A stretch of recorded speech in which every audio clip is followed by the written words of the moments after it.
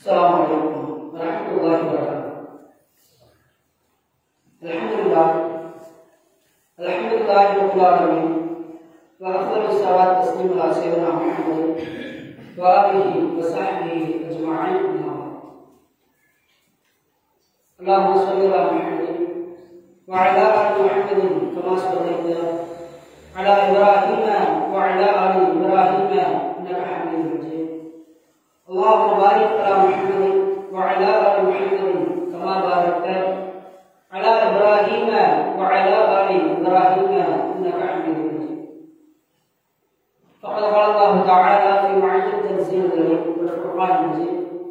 A'udzu billahi minasy syaithanir rajim. Bismillahirrahmanirrahim.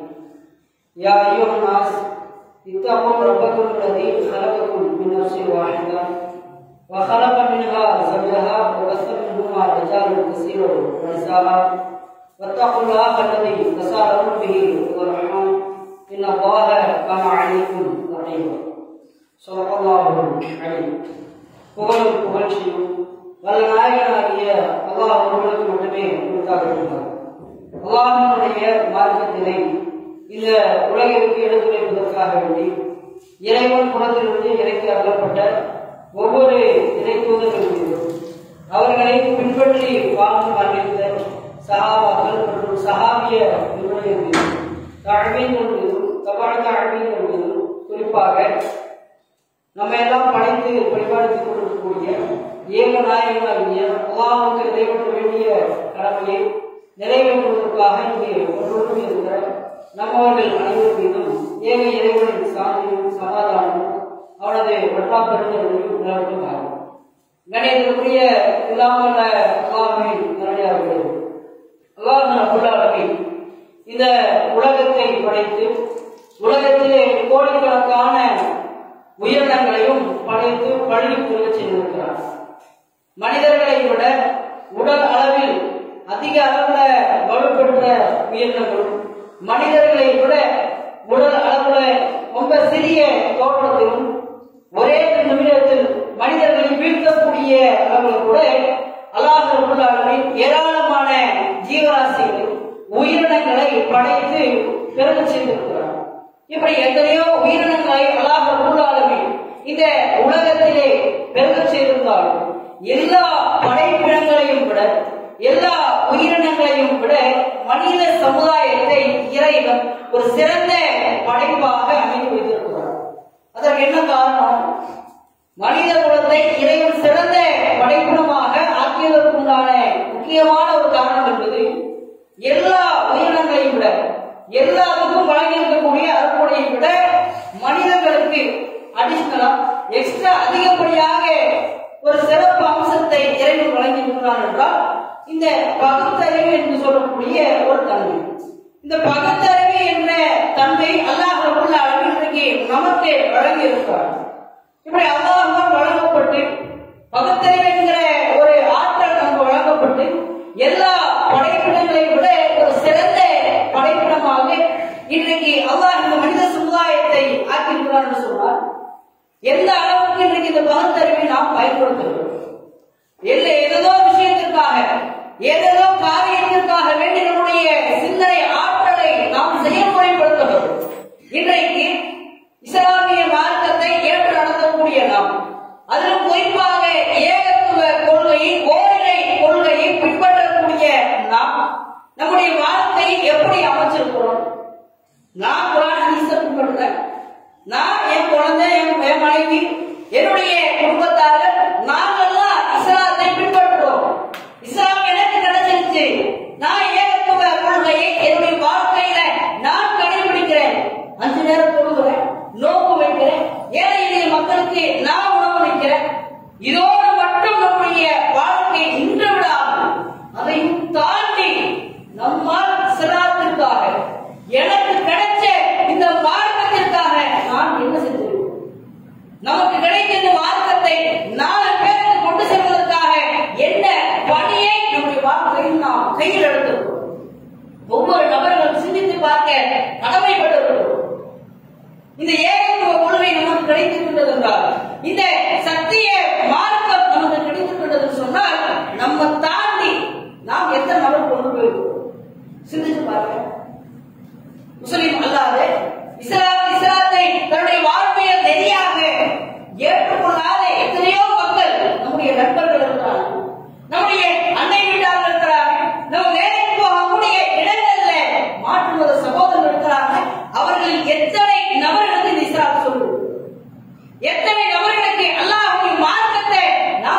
செய்திருக்கிறோம்.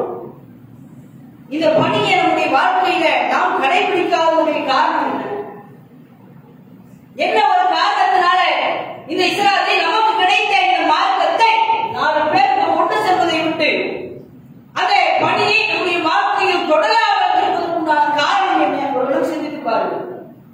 அல்லாஹ்வுடைய தூதர் நபிகள் நாயகம் ஸல்லல்லாஹு அலைஹி வஸல்லம் அவர்களோடு வாழ்ந்த அந்த சஹாபாக்கள் நபிகளாருடைய பாடசாலையிலே அவரிடத்திலே பாடம் பயின்ற அந்த மாணவர்கள் இஸ்லாத்திற்காக பாடுபட்டாங்க.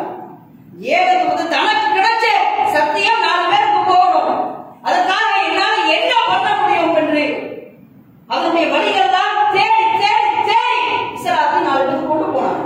காரணம் நபிகள் நாயகம் ஸல்லல்லாஹு அலைஹி வஸல்லம் அவர்கள் சொன்ன ஒற்றை வார்த்தை. அல்லாஹ்வுடைய தூதர் சொன்னார்கள், லா ஐஷ இல்லா ஐஷல் ஆஹர், மறுமை வாழ்க்கையை தவிர வேறு எதுவும் நிரந்தரமான வாழ்க்கை இல்லை என்றார்கள். மறுமை தான் நிலையானது.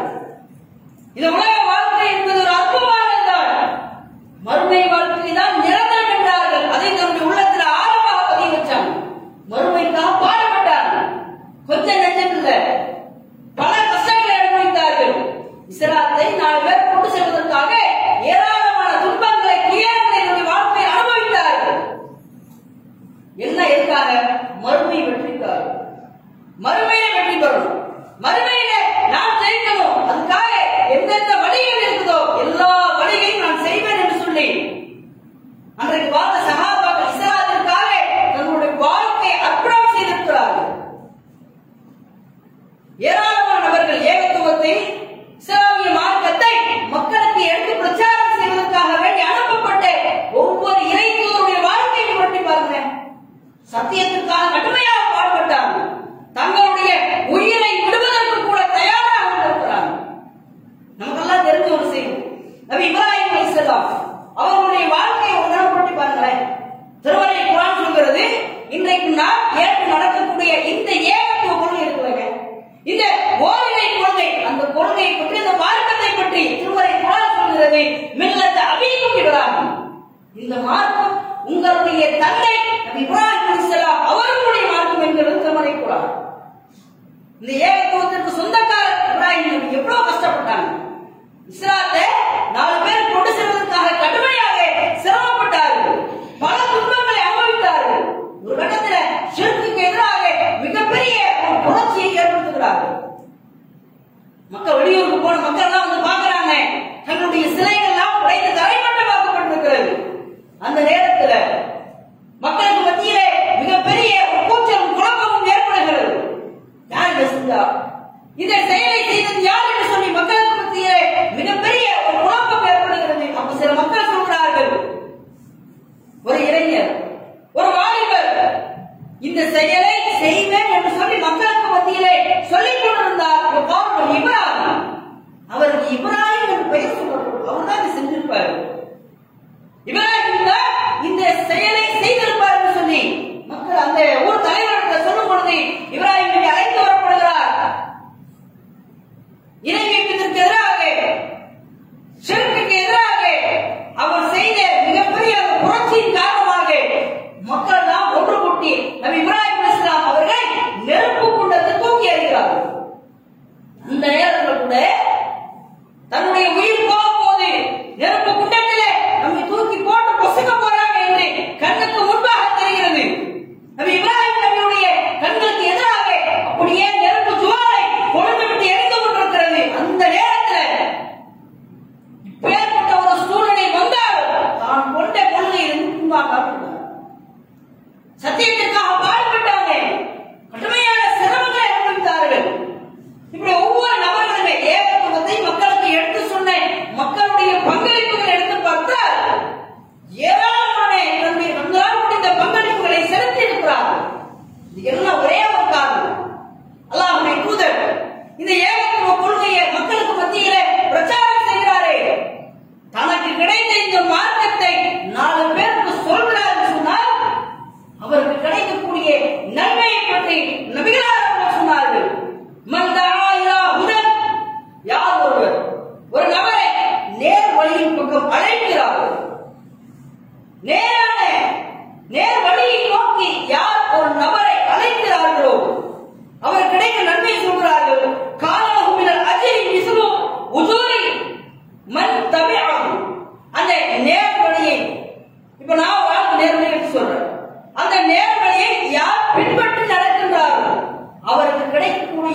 அதே போன்ற நன்மையும் கூலியும் ஏகத்துவ சத்தியத்தை சொன்னாரே அவருக்கும் இருக்கின்றது. லா யன்குசு ذلك மின் உஜூரிஹிம் ஷைஆ, அவருக்கு கிடைக்கக்கூடிய நன்மைகளுக்கு கொஞ்சம் கூட குறையாது. நான் ஒரு ஆளுக்கு சத்தியத்தை சொல்றேன், நான் என் ஆளுக்கு ஏகத்துவத்தை இதுதான் இஸ்லாம், இப்படிதான் நடக்க வேண்டும் என்று சத்தியத்தை பிரச்சாரம் செய்கிறோம். அதை கேட்டு ஒருவர் நடக்கிறார். அந்த அடிப்படையில் அல்லாஹ்வை மட்டும்தான் வணங்க வேண்டும் என்று சொல்கிறோம். அந்த அடிப்படையில் அல்லாஹ்வை மட்டும் வணங்குகிறார். குர்ஆனுக்கு கட்டுப்பட வேண்டும் என்கிறோம், அதை பின்பற்றுகிறார். தொழுகிறார், சரியான மார்க்கத்தை எடுத்து சொல்கிறோம், அதையெல்லாம் தன்னுடைய வாழ்க்கையை கடைபிடிக்கிறார்.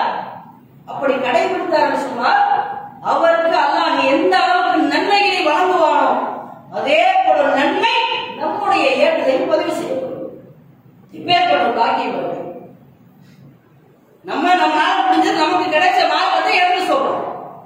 எனக்கு இந்த இஸ்லாம் கிடைச்சிருக்குது, எனக்கு இந்த ஏகத்துவம் கிடைச்சிருக்குது, நான் எனக்கு கிடைத்த இஸ்லாத்தை, எனக்கு கிடைத்த சத்தியத்தை 4 மக்களுக்கு எடுத்து சொல்றேன். அந்த 4 பேர் கேட்டுட்டு அந்த ஏகத்துவத்தை பின்பற்றுகிறார்கள்.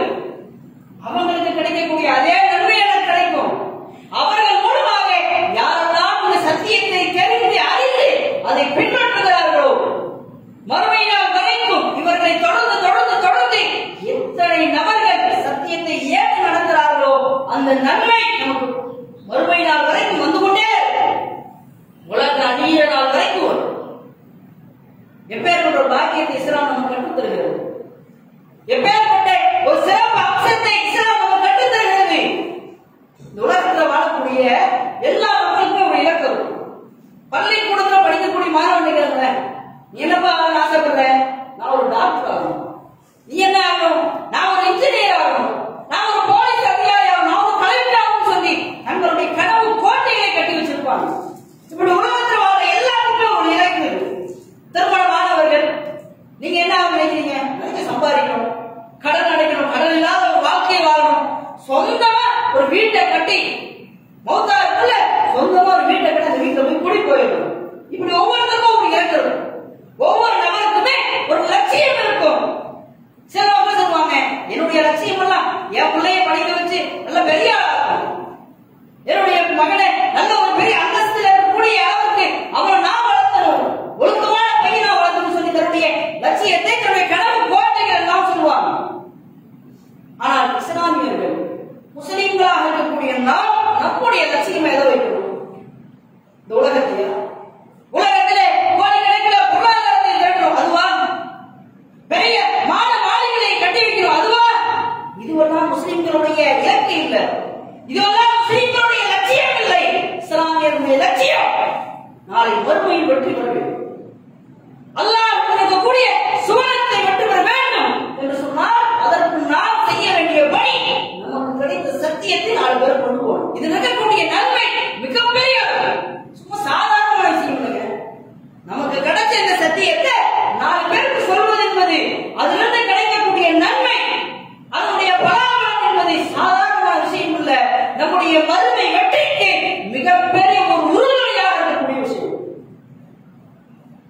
சஹாபாக்கள் அல்லாஹ்வுடைய மார்க்கத்தை எடுத்து சொல்வதற்காக கடுமையாக பாடுபட்டிருக்கிறாங்க. முதல் முறையாக மக்காவிலிருந்து சில மக்கள் ஒரு கூட்டத்தினர் ஹிஜ்ரத் பண்ணி போறாங்க. ஹிஜ்ரத் என்னன்னா சும்மா ஊருக்குள்ள ஜாலியா டூர் போறாங்கல்ல, அந்த மாதிரி போறது இல்லை. தன்னுடைய சொந்த நாட்டை விட்டு, சொந்த மண்ணை விட்டு, தன்னுடைய சொந்த பச்சையெல்லாம் அனைத்தையும் விட்டு விட்டு, தன்னுடைய சொந்த பந்தம் எல்லாத்தையும் விட்டுட்டு ஒரு நிராயுத பாணியாக ஒரு நாட்டிலிருந்து வேற ஒரு நாட்டிற்கு குடிபெயரும். எந்த எடுத்து போக மாட்டாங்க, கையில ஒண்ணு கொண்டு போக மாட்டாங்க, எல்லாத்தையும் விட்டு போட்டு வேற ஒரு நாட்டுக்கு, அந்நிய நாட்டிற்கு அவர்கள் தஞ்சை புகுந்து விடுவார்கள். அப்படி ஒரு முதல் முறையாக மக்காவிலிருந்து முதல்ல ஒரு கூட்டம் ஹிஜ்ரத் பண்ணி போறாங்க. அபிசீனியாவிலிருந்து ஹிஜ்ரத் பண்ணி போறாங்க. அப்படி போகக்கூடிய அந்த கூட்டத்தில், அந்த பிரயாண கூட்டத்தில் ஒரு பெண்மணி, ரம்லா என்று சொல்லக்கூடிய ஒரு பெண்மணி, அந்த பெண்மணி என்ன பண்றாங்க? அவங்க யாருன்னு சொன்னா அபூ சுஃபியானுடைய மகள் தான் இந்த ரம்லா என்ற பெண்மணி.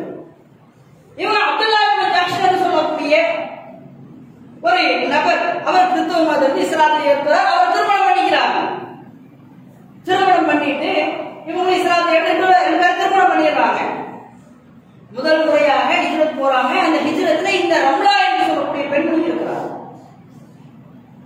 இவங்க ஹிஜ்ரத் போகும்பொழுது சும்மா சாதாரணமா இல்ல, நிறைய மாத கர்ப்பிணியாக இருக்கிறார்.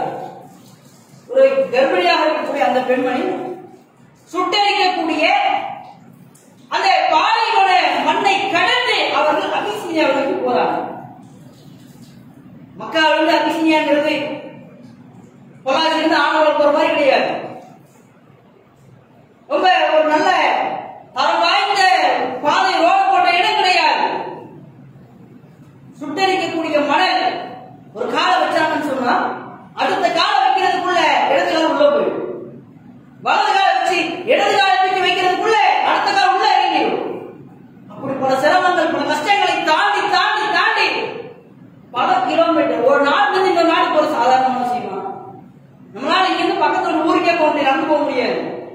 அப்படியே டயர்டாகி கீழே வந்துருவோம். குழந்தை விட்டு இறங்கக்கூடிய சுற்றறிக்கக்கூடிய மணலிலே ஒரு நாட்டிலிருந்து மக்காவிலிருந்து அபிசீனியாவிற்கு பயணம் செல்கிறார். ஒரு வழியா அபிசீனியாவை சென்றடைகிறார்கள். அந்த நேரத்தில் அவருக்கு ஒரு மிகப்பெரிய ஒரு பாரமான தலையை இடி விடுவதை போன்ற ஒரு செய்தி ஒன்று கிடைக்கிறது. தன்னுடைய கணவர் அப்துல்லா இப்னு ஜஹ்ஷ் தன்னுடைய பழைய மதமாகிய கிறிஸ்தவ மதத்துக்கும் மதம் மாறிவிட்டார் என்ற ஒரு செய்தி அவருக்கு கிடைக்கும். பெற்றெடுத்த தந்தை இஸ்லாத்துக்கு எதிராக நிற்கிறார். சகோதரர்கள் இஸ்லாத்துக்கு எதிராக நிற்கிறார்கள். மக்காவில் இருந்த இஸ்லாத்தை கடைபிடிக்க முடியவில்லை, இறைவனை தொழுது வணங்க முடியவில்லை என்று சொல்லி ரெண்டே பேர் நம்பி போறாங்க. ஒண்ணு படைத்த இறைவன், இரண்டாவது தன்னை மனமுகந்த ஏற்றுக்கொண்ட தன்னுடைய கணவர், 2 பேர் நம்பி போறாங்க. அதுல ஒரு ஃபெயிலியர். கணவர் மதம் மாறி போயிட்டாரு. கணவர் இஸ்லாத்தை விட்டு வெளியே போயிட்டாரு. ஒரே ஒரு ஆள் அல்லாஹ்வை மட்டும் நம்பி இருக்கிறார்கள். அபிசீனியாவை சென்றடைகிறாங்க. அந்த நேரத்தில் அவங்களுக்கு ஒரு குழந்தை பிறக்கிறது. அங்க அந்த கூட்டத்தில் ஹிஜ்ரத் செஞ்சு வந்த மக்கள்ல சில மக்கள் பார்த்துட்டு அந்த குழந்தைக்கு ஹபீபா என்று பெயர் வைக்கிறாங்க. அப்படிதான் அவங்களுக்கு உம்மு ஹபீபான்னு பேர் வந்துச்சு. அவங்க பேர் ரம்லா. உம்மு ஹபீபா என்கிற பெயர் அவங்களுக்கு பெண் குழந்தை பிறக்கிறது. அந்த குழந்தைக்கு ஹபீபா என்று பெயர் வைக்கிறார்கள். உம்மு ஹபீபா, ஹபீபாவுடைய தாயார் என்று அவங்களுக்கு பெயர் பட்ட பெயர் சொல்றாங்க. குழந்தை பிறக்கிறது. சிறிது காலங்கள் கழித்து அவர்கள் தஞ்சம் புகுந்த அந்த நாட்டிலே அபிசீனியாவிலே தான் கொண்ட கொள்கையை, தனக்கு கிடைத்த சத்தியத்தை பெரும் சூறாவளி காற்றாக நின்று ஏகத்துவத்தை பிரச்சாரம் செய்கிறார்கள். கடுமையாக பிரச்சாரம் பண்றாங்க. சும்மா சாதாரணமா இல்ல, இஸ்லாமிய மார்க்கத்தை சூறாவளியாக நின்று அங்க இருக்கக்கூடிய எல்லா மக்களுக்கும் தனக்கு கிடைத்த சத்தியத்தை எடுத்து சொல்றாங்க. இப்படி சஹாபாக்களும் சரி, சஹாபிய பெண்களும் சரி, இஸ்லாமிற்காக அவர்களால் செய்த பங்களிப்பு என்பது கணக்கிட முடியாத அளவிற்கு கடுமையாக பிரச்சாரம் செய்திருக்கிறார்கள். இதெல்லாம் காரணம் இல்லைங்களா? அல்லாஹ் திருமலை குர்ஆன்ல ஒரு அற்புதமான ஒரு வியாபார ஒப்பந்தத்தை பற்றி சொல்லி காட்டுகிறார். என்ன வியாபார ஒப்பந்தம்? உலகத்தில் வாழும் பொழுது வியாபாரத்திற்காக ஏதோ ஊர்களுக்கெல்லாம் பயணம் மேற்கொள்வோம். நட்டமில்லாத முழுக்க முழுக்க லாபத்தை கொண்ட ஒரு வியாபாரத்தை பற்றி இறைவன் திருமலை குர்ஆனிலே அற்புதமாக சொல்லி காட்டுகிறார். நம்மளாம் ஒவ்வொருத்தரும் மனசு தொட்டு கேட்டு பாருங்க, உள்ளது தொட்டு கேட்டு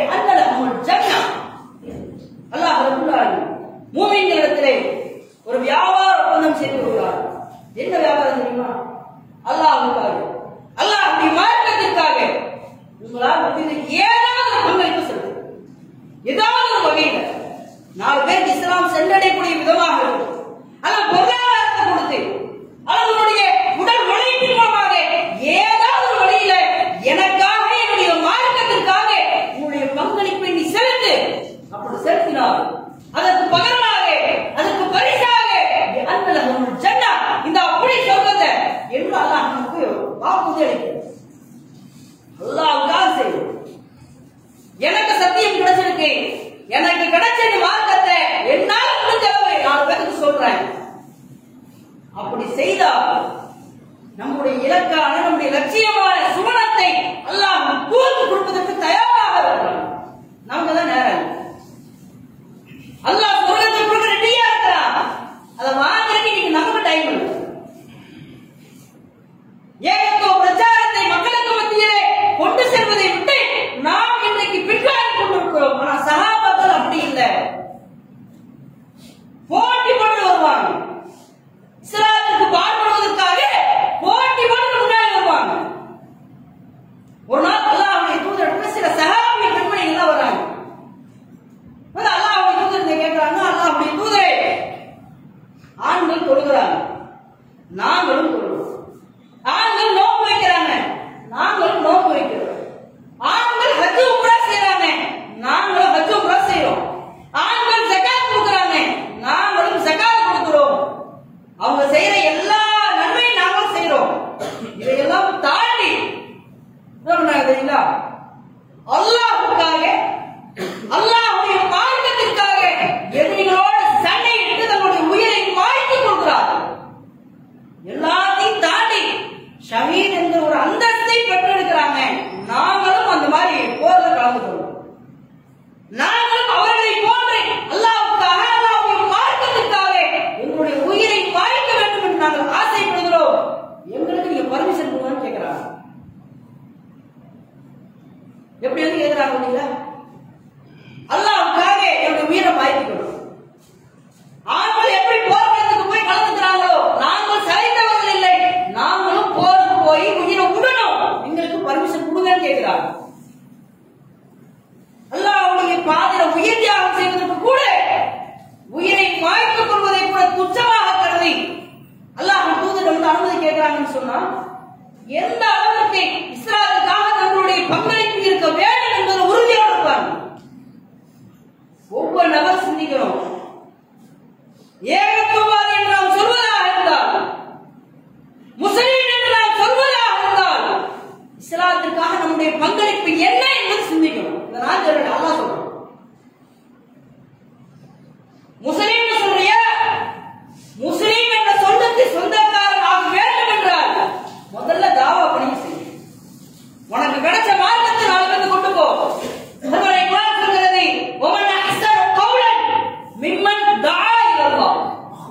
யார் ஒருவர் மக்களை அல்லாஹ்வுடைய மார்க்கத்தின் பக்கம் அழைத்து உனக்கு கிடைச்ச சத்தியத்தை நாலு பேருக்கு எடுத்து சொல்லி அல்லாஹ்வுடைய மார்க்கத்தின் பக்கம் மக்களை அழைத்து நல்ல அமல்கள் நற்காரியத்தை செய்து முஸ்லிமின் நான் அல்லாஹ்வுடைய தூதருக்கும் கட்டுப்படக்கூடிய முஸ்லிம் அப்படி சொல்லு. முஸ்லிம் சொல்றாருன்னு சொன்னா முதல்ல ரெண்டு செயல் செய்யணும். என்ன? ஒன்னே அல்லாஹ்வுடைய மார்க்கத்தின் பக்கம் மக்களை அழைக்கணும். உனக்கு கிடைச்ச மார்க்கத்தை மக்களுக்கு சொல்லி இந்த சத்தியத்தின் பக்கம் மக்களை அழைக்கணும். இரண்டாவது நன்மையை செய்யணும். இந்த ரெண்டு செயலை செஞ்சுட்டு அதுக்கப்புறம் சொல்லி நீ முஸ்லிம் என்கிறான் இறைவன். இந்த ரெண்டு செயலை செஞ்சதற்கு பிறகுதான் இந்த முஸ்லிம் என்ற அழகிய சொல்லுக்கு நாம் சொந்தக்கார் ஆக முடியும் என்கிறான் இறைவன் என்பதை நம்முடைய உள்ளத்துல ஆழமாக ஆழத்தரமாக பதிய வைத்து அல்லாஹ் இருக்கக்கூடிய அந்த உயர்ந்த தரஜாதான சிறந்த படித்தமாக இருக்கக்கூடிய அந்த சுவனத்தை பெற வேண்டும் என்றால் நம்முடைய வாழ்க்கையில் ஒவ்வொரு நபருமே கடைபிடிக்க வேண்டிய விஷயம், நமக்கு கிடைத்த மார்க்கத்தை நாலு மக்களுக்கு சென்றடைவதற்கு நம்மளால் முடிஞ்ச ஒரு பங்களிப்பு என்ன என்பதை சிந்தித்து அதன் அடிப்படையில நம்முடைய வாழ்க்கையை அமைத்துக் கொள்ளக்கூடிய ஒரு பாக்கியசாலியாக எல்லாம் தேவன் நம் அனைவரையும் ஆக்க வருவானாக.